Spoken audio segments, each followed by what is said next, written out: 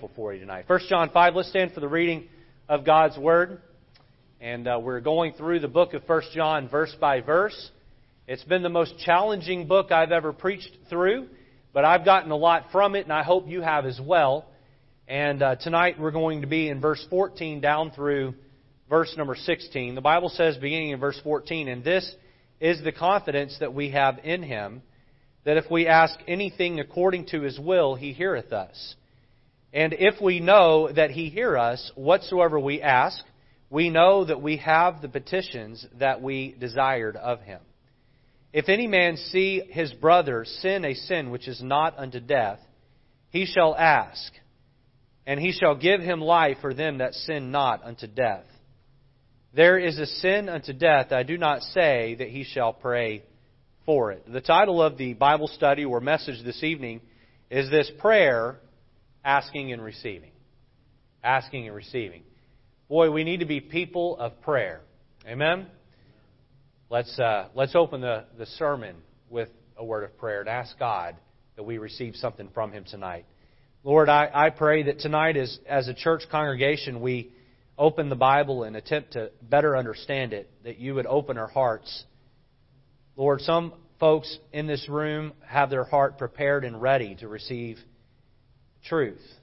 And Lord, they're ready to go and grow by the truth that they receive. Other folks come in here and their heart's a little more hardened, a little bit more cold-hearted. And so, Lord, I pray for that person right now that You would tender their heart. Lord, may the Word of God not be that seed that just sits on the surface and is taken away by the enemy, but that may that seed land on soil that is ready to produce 100-fold.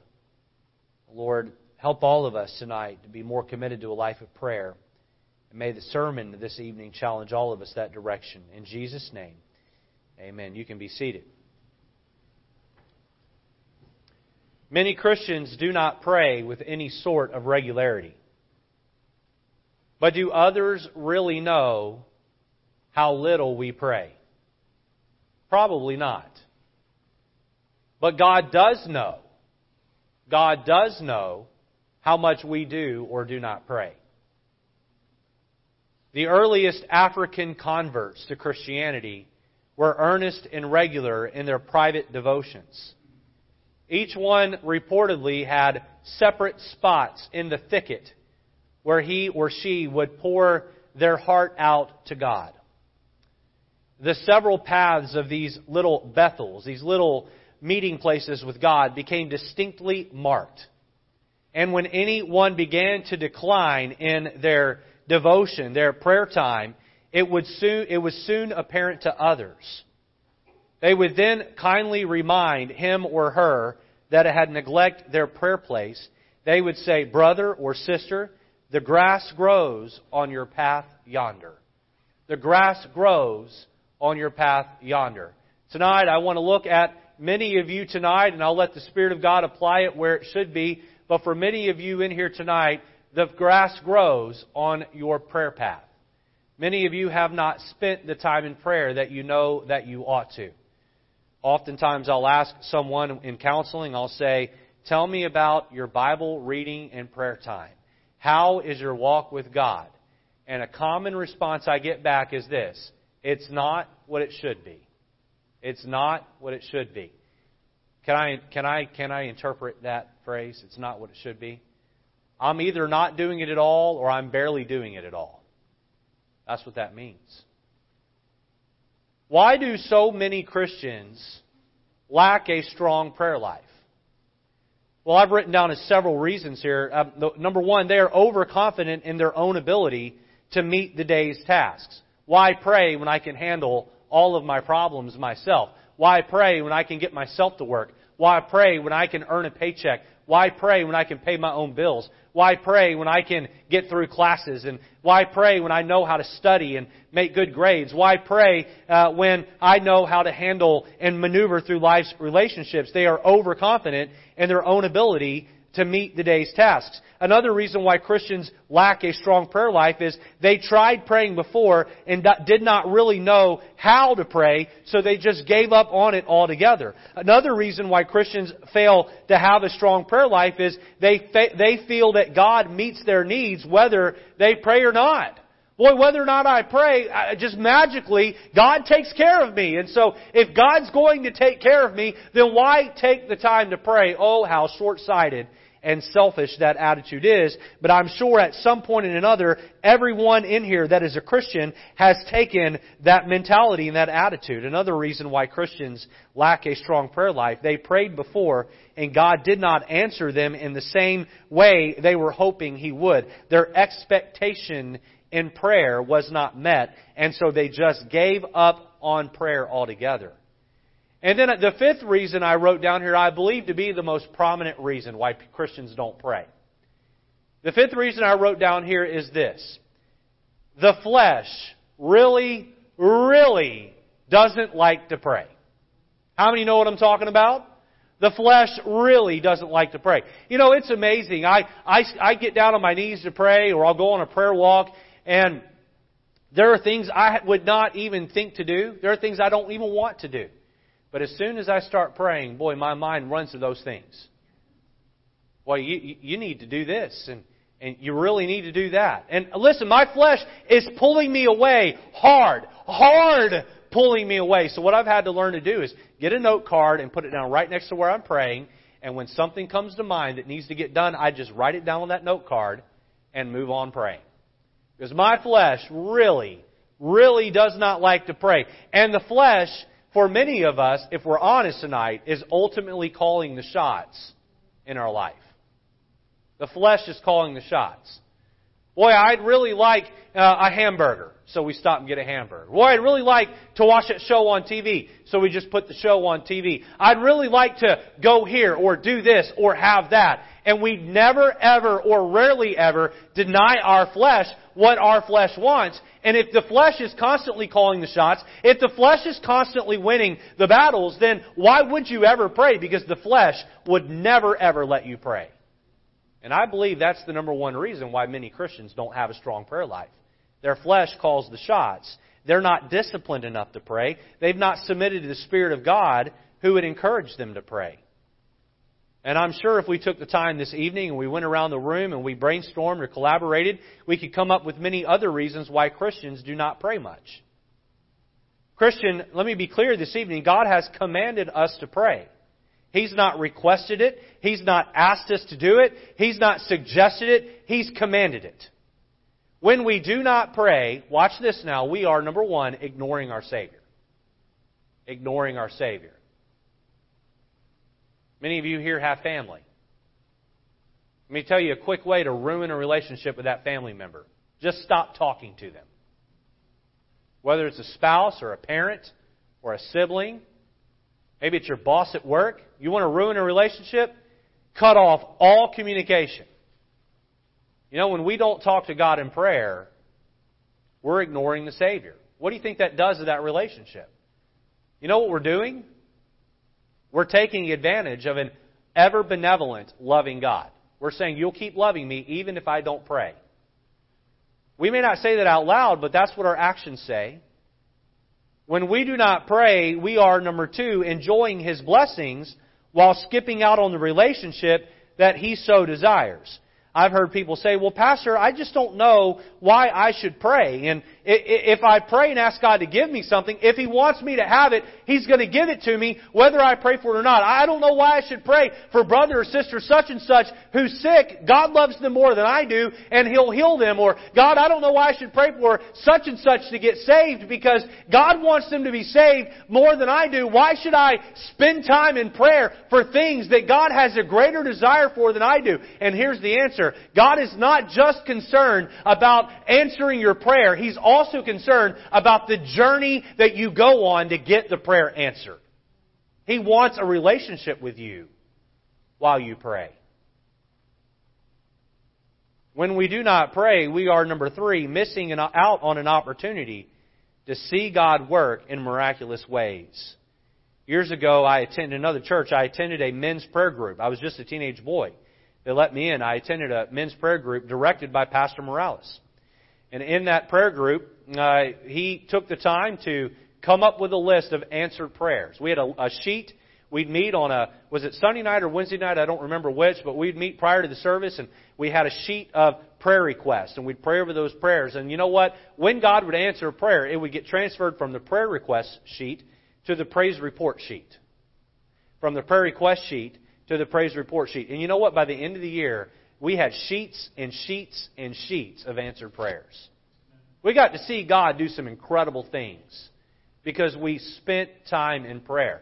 You know, it very well may be that God is performing miracles in your life, even many miracles in your life on a regular basis, but because you were not praying, that miracle is totally missed on you.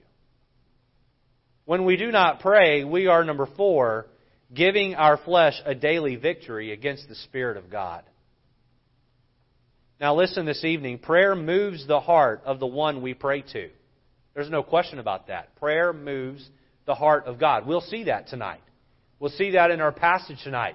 That when we pray, we can actually change the decision-making of God. Wow!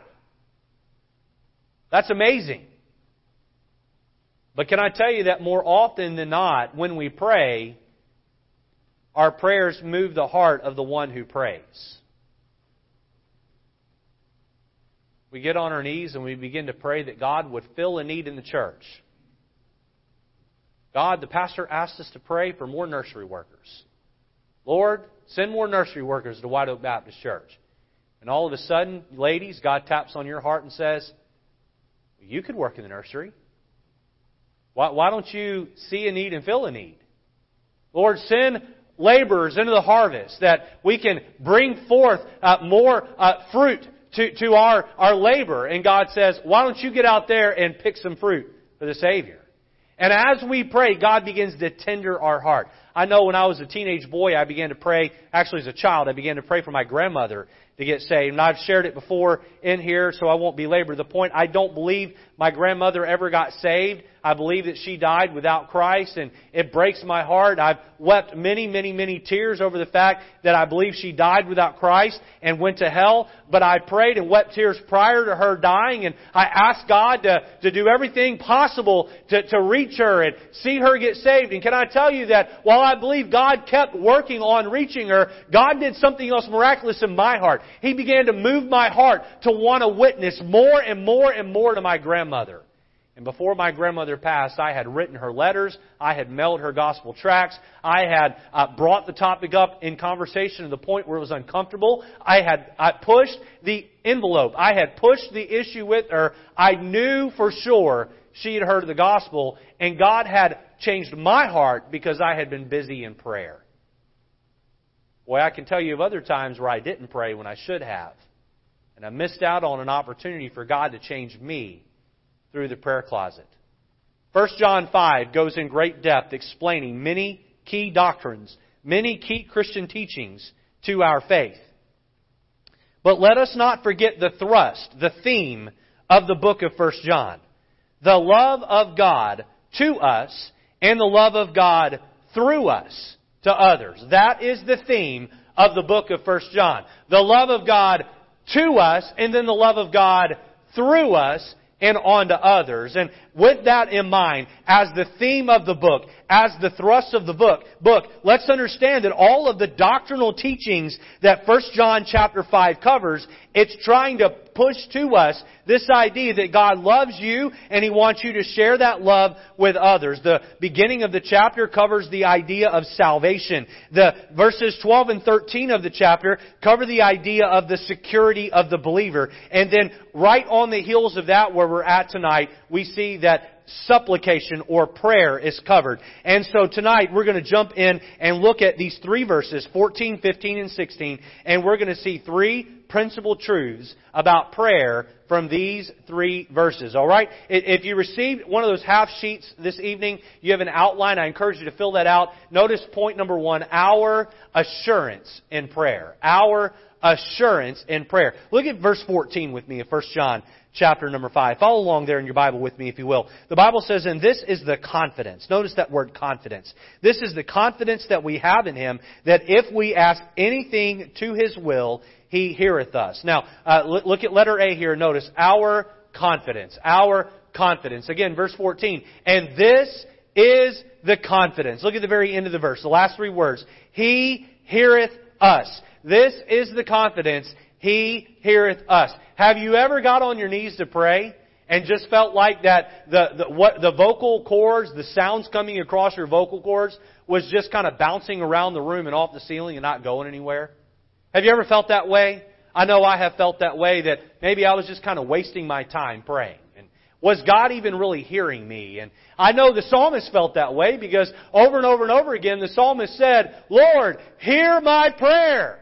Lord, are you there? Are you listening? Hear my prayer. And there are times where I've gotten on my knees and I've prayed and it's just kind of felt like something was off. It felt like no one was there. It felt like my prayer wasn't going anywhere. But rather the author of 1 John tells us in verse 14 that we can have this confidence that He heareth us. I'm here to tell you this evening that if you are a born-again child of God, you put your faith and trust in Jesus Christ to save you, that if you pray, God hears you. Hey, that's a big deal. You know, I could take out a piece of paper and I could write a letter to President Donald Trump. And I could put it in an envelope and put, 1600 Pennsylvania Avenue? Is that the address of the White House? I believe that's right. I think they taught me that in school. Is that right? Who knows? Is that the address? 1600 Pennsylvania Avenue, Washington, D.C. And I could drop that in the mailbox. I've got a very, very small chance that the President's actually going to hold that letter and read it. In fact, probably less than 1% chance that one of his screeners will read it, maybe respond, but that he would hold it and he would read it and he would consider what I have to say. It's a chance that's slim to none. Slim to none. Hey, listen, as powerful as President Trump is, God is the President of presidents. He is the King of kings. He is the Lord of lords. He is the Governor of governors. He is the Conqueror of conquerors. And when we get down on our knees and we pray, the Bible says this in 1 John 5:14, you can be confident that He hears you. Letter B, notice His conditions. His conditions. We see that verse 14 lays out for us some conditions in praying. Let me give you 3 questions to ask yourself as you pray. All right? Here's the first question to ask yourself, and these would be conditions laid out in 1 John 5:14. Here's condition 1. Am I asking? Am I asking? Look at verse 14. And this is the confidence that we have in Him, that if we ask,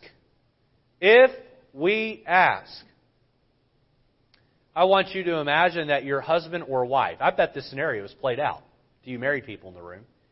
Your husband or wife is really, really upset with you. You come home from work or you're out and about, you come home and your spouse is just really worked up and upset with you.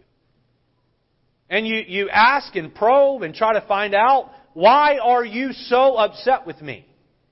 And then, listen, I know wives do this to their husbands. Husbands probably do this at times to their wives. I just know because I'm the husband, all right? And I know this happens to me, and I watched my mom do it to my dad, and I've counseled enough to know that it happens plenty.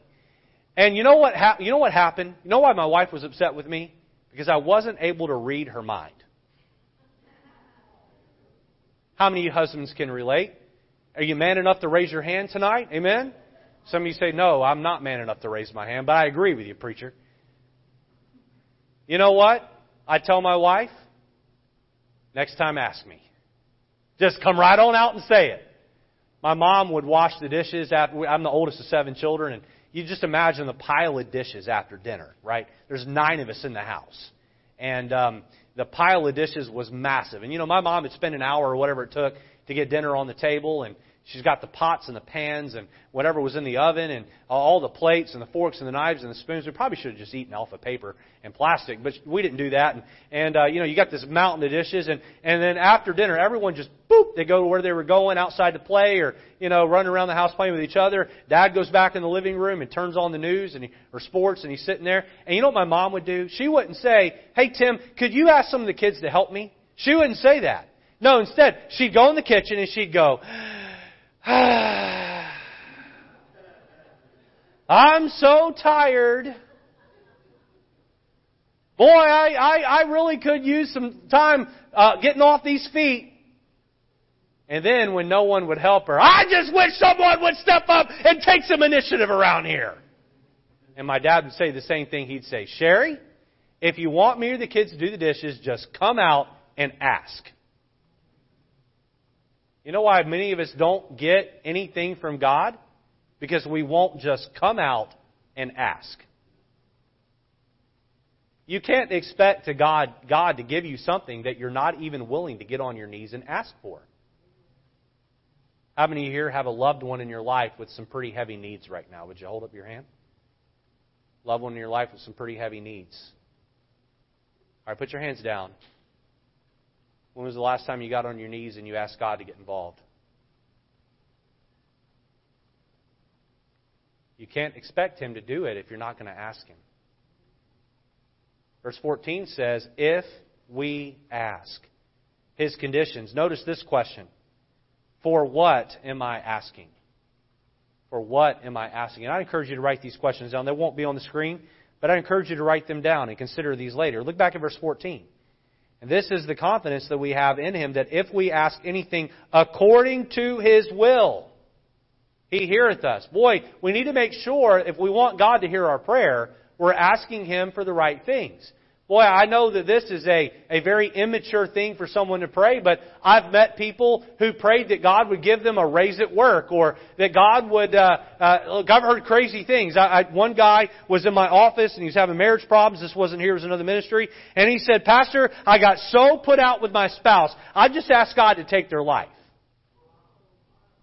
We're praying the wrong prayer, people. Praying the wrong prayer. Now, he knew that at the time. And his spouse was sitting right there. And the look on that spouse's face was like, you prayed what? It was a tense moment. I'll just say that. That's not a prayer you want to pray.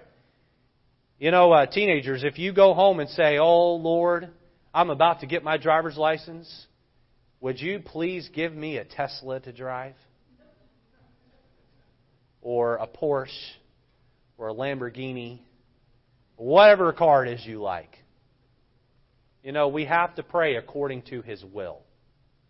Have to pray according to His will. For what am I asking? We need to pray prayers that are in line with what God wants us to pray.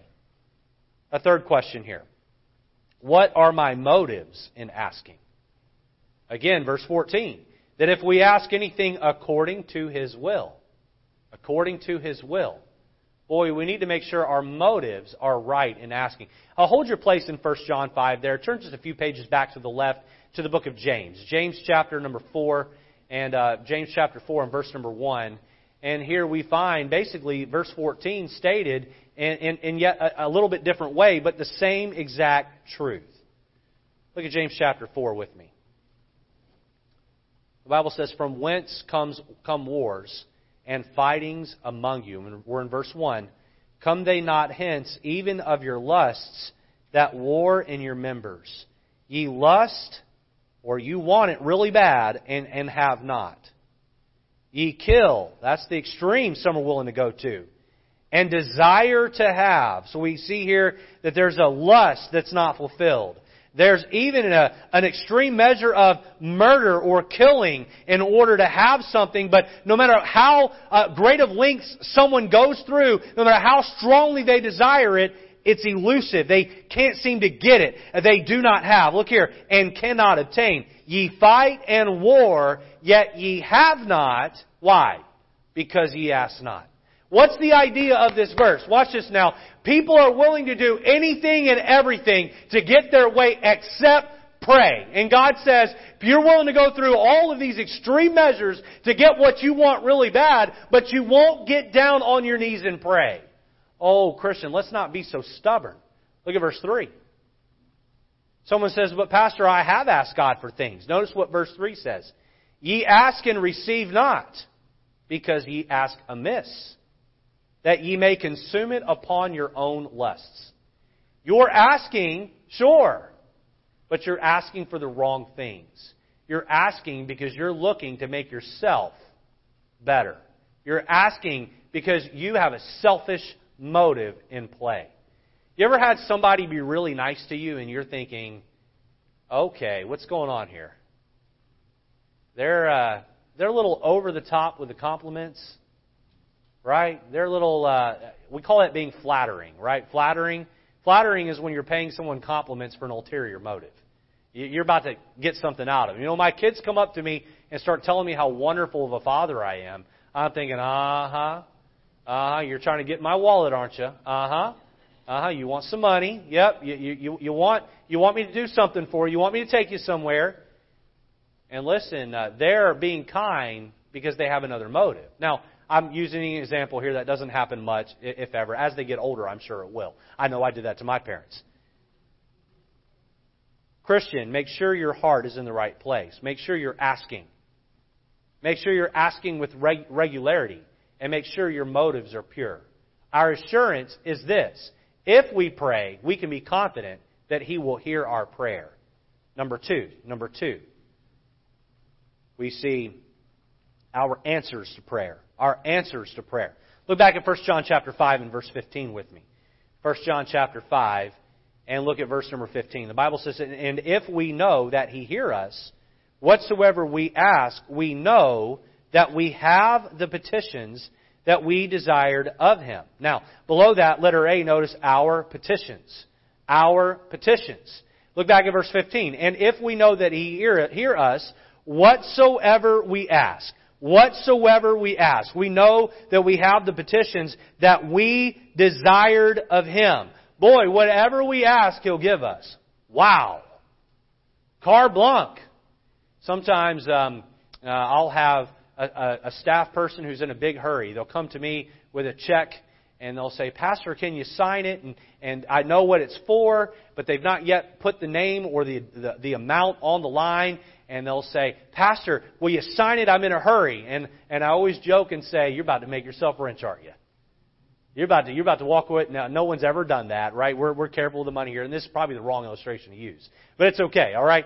Everyone's been there. How many of you here have ever signed a blank check and thought, oh boy, I better really trust the person I'm signing this for, right? And you sign that blank check. You know what this is? This is a blank check with heaven. Whatever you ask, He's going to give you. Whatever you ask, He's going to give you. Wow.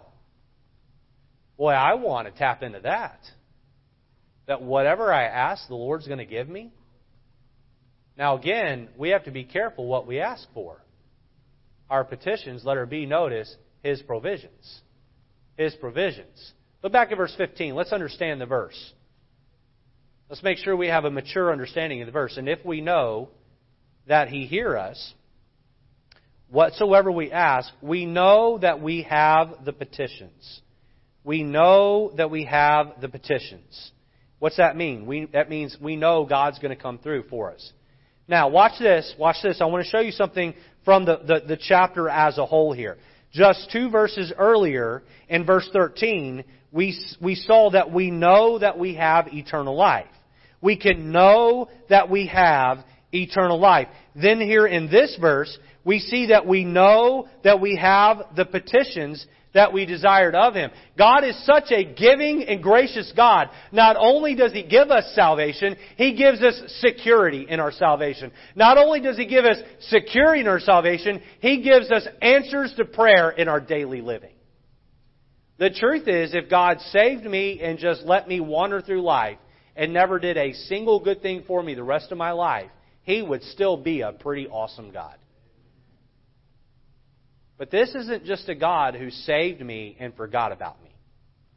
This is a God who saved me and is daily interested in my walking and talking with Him and is interested in daily providing for what I ask Him for. Wow. Now, Christian, we have to be busy about praying. Through this type of praying, God sends provisions our way. Turn in your Bible over to Psalm chapter 37 and verse number 4. Hold your place in 1 John 5. Psalm chapter 37 and verse number 4. As we pray, we draw close to God. Our prayer should be, Lord, give me the right desires to have in my heart.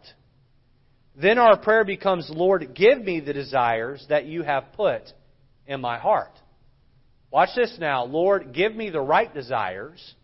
And then after you give me those desires, the prayer should be, Lord, grant me the desires that you have placed there. Look at Psalm 37:4 and notice that this verse has a double meaning. Look here. Delight thyself also in the Lord. You know what that word delight means? It means when you hear the Lord's name, you get a big old smile on your face. You think, oh, I love my Savior. I delight in the thought of my relationship with God. I love the Bible. I love prayer, and I love going to church. I love everything to do with this book right here and what it says. I love the people of God. I love the Word of God. I love being around the man of God. I love the Bible. Delight thyself also in the Lord. Look here. And He shall give thee the desires of thine heart. Now watch how this works. As I delight in the Lord, He puts in my heart the desires for what I should pray. And then after He puts those desires there, I pray for the desires He's given me, and then He gives me the desires that I pray for. You see that? I ask God for proper desires, and then I pray for Him to fill those desires, and then He fills the desire. You see how this works? If we're praying in this vein, God's going to give us whatever we pray for. Let me give you some examples of maybe a prayer that you should pray. Watch this. Here's an example. Lord, I am not sure what material items that you would want me to have. Lord, place within my heart a desire to put those things, or to have those things that you would have, or to buy those things rather, that you would have me to buy. Confirm those desires, and then help me to be faithful in praying that you will fulfill the desires that you have placed in my heart. You know, a lot of covetousness in the heart of the Christian would go away. What if you said, Lord, I want to eat at the restaurants this week that you want me to eat at? Now, this is next level Christianity, but watch what we're doing here. There very well may be a waitress or a waiter working in a restaurant this week that is just wrecked with life and needs the gospel light and a Christian to come across their path. And if we're soul conscious and we're spiritually minded, Lord, I'm planning on eating out this week, if that's your will. Lord, where would you have me eat? And God may very well direct your path to where you come across that waiter or waitress and you're able to shine the light of Jesus in their life and help them. You see, when we ask God for the right desires, He puts them in our heart.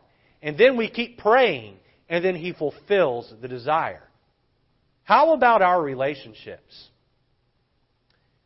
Back at the very beginning of August, Pastor Morales and I took a Sunday evening service, and we did a roundtable discussion on biblical eunuchs. We talked about how that churches put marriage on, have put marriage on a pedestal that's just unhealthy. We've pushed our youth to believe that if they don't get married, there's something wrong with them. Listen, marriage is God's intent for procreation. And procreation is necessary for this earth to keep going. But God did not make everyone to be married. Amen? God calls some people to stay single and to be faithful to Him. God made some people specifically to be single. And as churches, we put that on a pedestal. Then you have those that are in their 30s and 40s and even 50s and 60s, and they're single. And oh, how bad they want to be married. I don't pretend to know what that's like. I'm not going to stand up here and preach down to anyone in that spot. I have no idea what you're going through. I'm not even going to act like I know. But can I encourage you tonight? Can I encourage you to pray a prayer something along these lines? Lord, help me to be content in being single. And if it is your will for me to get married, help me to trust your timing. And Lord, if it is not your will for me to get married, would you remove the desire from my heart? Boy, I think that prayer would please the Lord. You know what you're saying to God? You're saying, Lord, I want my desires to match your desires. Lord, help my heart to come in line with your heart. Help my will to be in line with your will. To the teenagers this evening, many of you are getting ready to graduate high school. Don't make your plans without consulting God in prayer. God may want you to be a businessman or businesswoman. God may want you to be in church work. God may want you to be a lawyer or a doctor. God may want you to do, who knows what God wants you to do. His plan for your life is singular to you. Boy, don't try to make God get on your page. You work to get on God's page. Lord, you give me your desires for my heart and help me to pursue what you want for my life. Some of you here are going through a broken relationship. Instead of trying to force God to give you what you want in that broken relationship, how about instead you give the relationship over to God and say, God, I want your will to be fulfilled in this broken relationship. You give me the proper desires. Are you getting the idea this evening? Are you getting the idea this evening? Our prayer should not be, Lord, here's what I want, fill it. Our prayer should be, Lord, here's what I want. I want what you want. I want your desires for me to be my desires for me. Lord, give me your desires and then fill those desires. And when we pray that way, guess what? He doesn't just hear our prayers, He provides for those prayers. He answers our petitions. That's how we get prayer answered. Boy, we want God to answer our prayers. We better start praying in a way that pleases the Lord. Number 3, and lastly, we saw number 1, our assurance in prayer. Number 2, our answers to prayer. Number 3, our affection in prayer. Our affection in prayer. Look back at 1 John chapter 5 and verse number 16. Now, there is a part of this verse we are not going to dive into tonight. The whole sin not unto death and sin unto death. The verses that follow, that succeed verse 16, go into greater detail. And so we'll get into what the sin unto death and the sins not unto death are. We'll attempt to get into that next week. We're not going to touch that this week. I'm going to draw something a little bit different out. And if you want an explanation on that part of the verse, I would encourage you to be in church, not next Sunday night, but the following week when we're back in 1 John 5. Look at verse 16. If any man see his brother sin a sin, which is not unto death, he shall ask, and he shall give him life. For them that sin not unto death, there is a sin unto death. I do not say that he should pray for it. Letter A, notice our observation. Our observation. Look at verse 16. If any man see his brother. If any man see his brother. How do we respond when we see someone else living in sin? How do we respond? Do we judge them? And I don't mean make a judgment call. There's a difference between making a judgment call and judging someone. Someone who's judging another person, they're casting guilt. They're judge, jury, and executioner in their own mind. They're condemning them. They're being condescending toward them. Boy, that's not what God's called the Christian to do and Christian to be.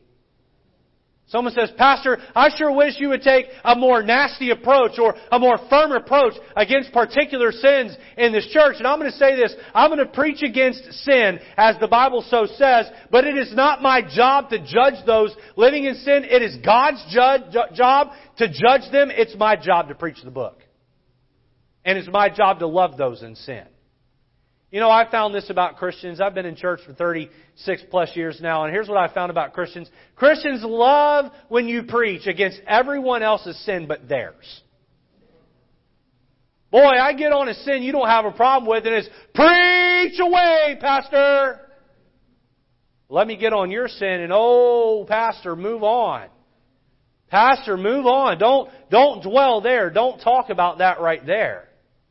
You know, we're really quick to judge others and condemn others. God has not called us to be that way. How do we respond when we see someone living in sin? Do we judge them? Do we gossip about them?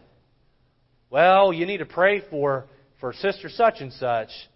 You know, I saw her at the store the other day, and let me tell you, she needs a lot of prayer. You need to pray for brother such and such. He hasn't been in church in a few months. And I tell you, I think he's just gone off to live like the devil. I'm not even sure he's saved. Are we cloaking our gossip with prayer? Have we actually prayed for them? Or are we just using spiritual rhetoric to try to get away with gossip? The old adage is that bad news goes around the world twice before good news goes around the block once. You know why? Because we love to gossip. We love to gossip. We see a brother or sister in the Lord living in sin, let's not be gossips. Hey, I think I said this in the last couple of weeks. Boy, it needs to be said again and again and again and again. It ought not ever be said that a brother or sister at White Oak Baptist Church ever one time said anything negative about another brother or sister at White Oak Baptist Church. Amen?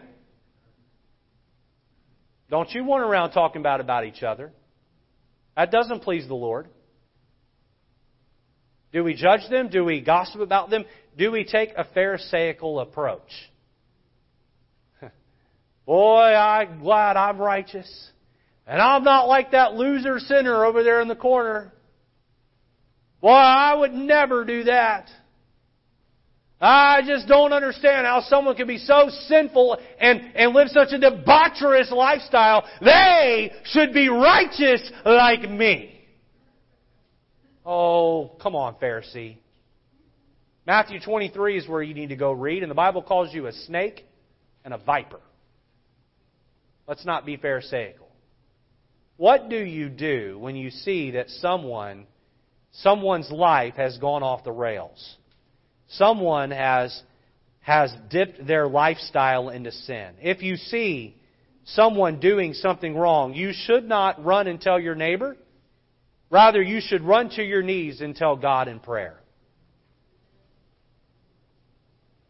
Listen now. Pray for them. Don't you pray against them. Well, you don't know what they did to me. You don't know how they hurt me. Oh, I've seen people in church get into a dust-up with other people in church. I've seen people in church get hurt by other people in church. And if you've ever been hurt at church, the best thing you can do is run to your prayer closet and get on your knees and pray for the person that hurt you.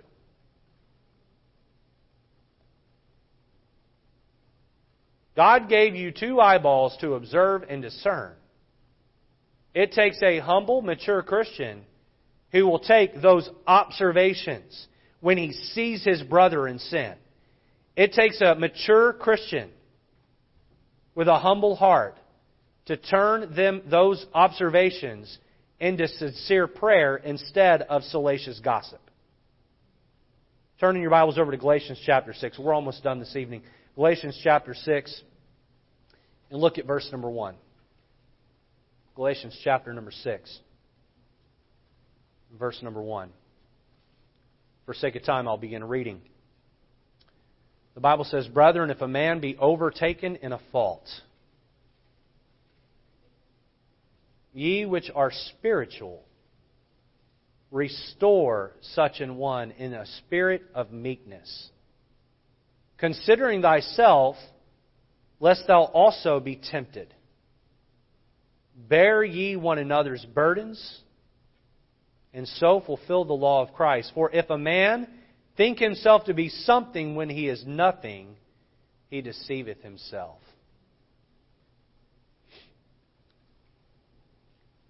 One of the things I work to do in premarital counseling when I have a couple who's preparing to get married. Brother Hope and Miss Andres got married yesterday. Pastor Mike performed the wedding, did a great job.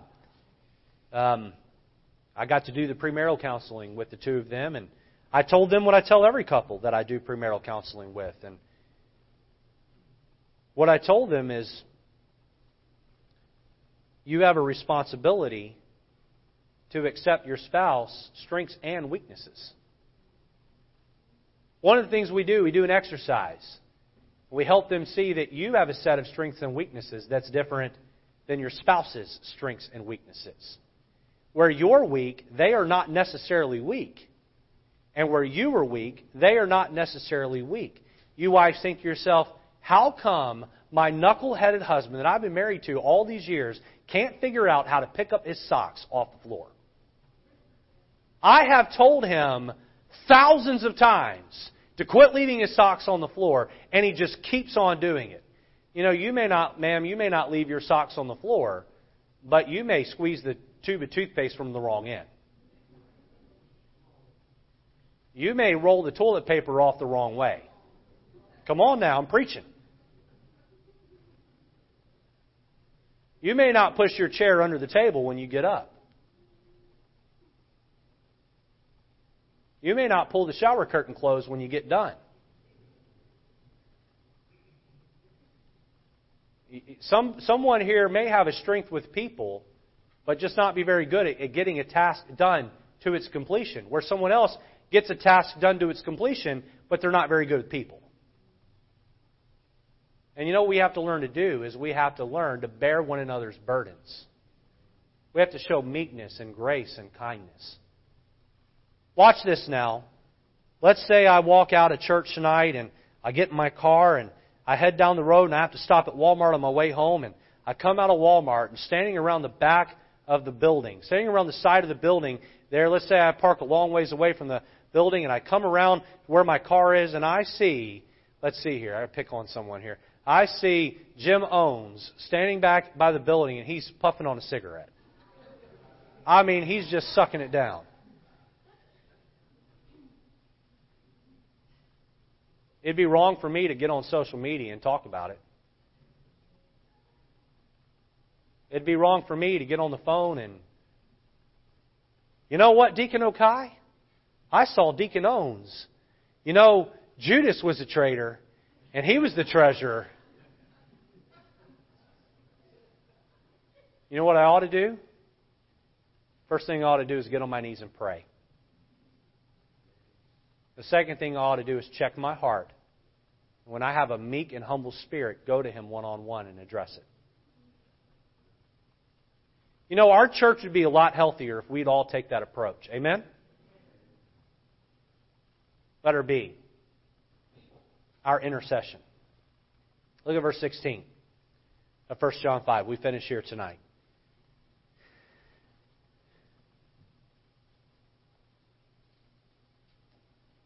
If any man see his brother sin a sin which is not unto death, look here, this is the man who made the observation, the Christian that made the observation, he shall ask, and He, God, shall give him, this is the man who committed the sin, life, for them that sin not unto death. Watch this now. I can stay off God's judgment on you if I pray for you after you've sinned. I can intercede on your behalf.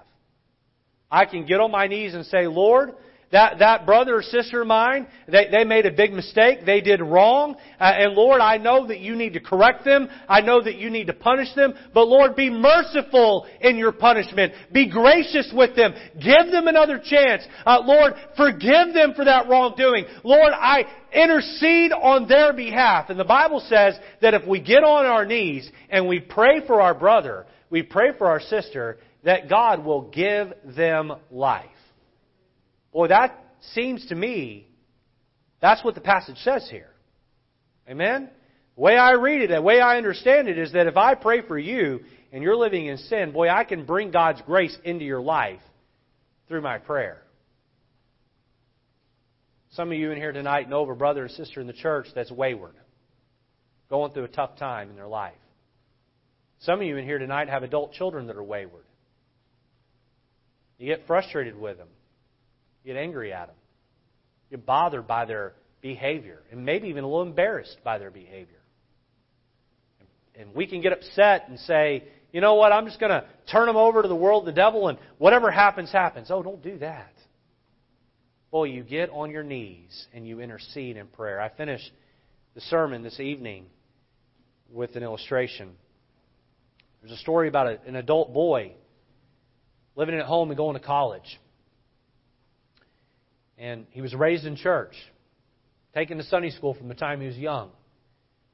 Graduated from high school, and as soon as he turned 18, he quit going to church.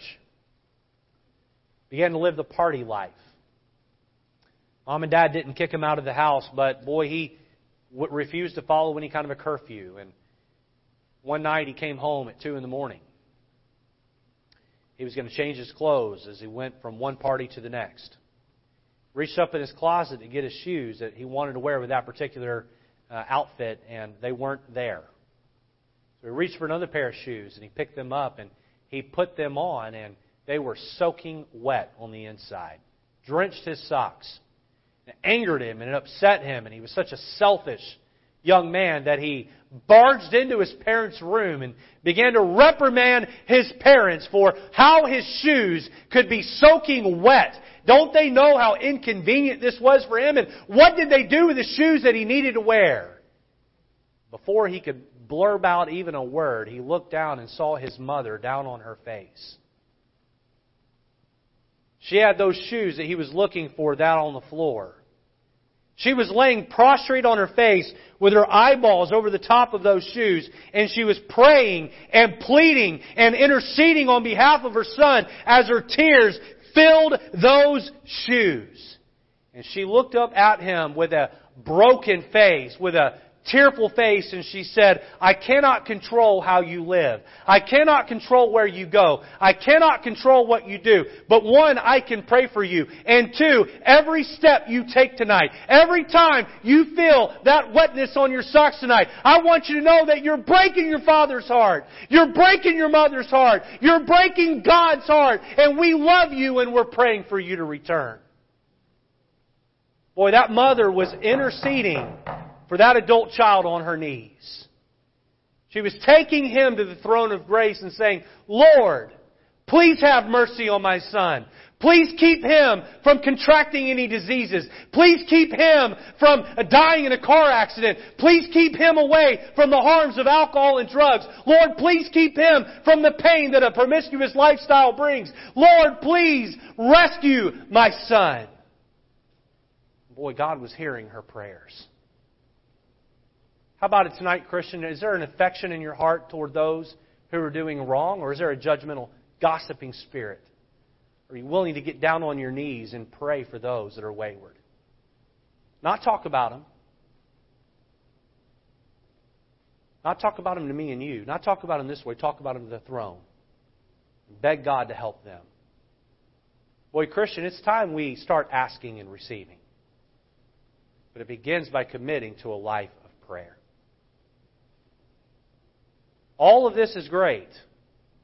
But you know what? It just doesn't matter if you're not even praying. For some of you tonight, the decision is that you're going to start praying. And you're going to start praying God's way. Let's have our heads bowed and eyes closed this evening. Christian, are you praying? Do you have a faithful, consistent prayer life? Are you praying and asking God to give you His desires? Or are you just praying selfishly so you can consume it upon your own lust? Are you praying for those in your life who are wayward and away from the Lord?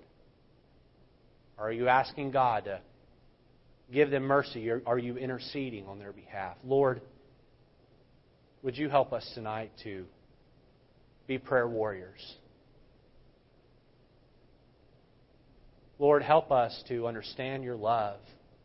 And then through prayer, may your love flow through us and on to others. Help us to be Christians who supplicate, who pray, who have a prayer time each day, and commit to a life of prayer. In Jesus' name.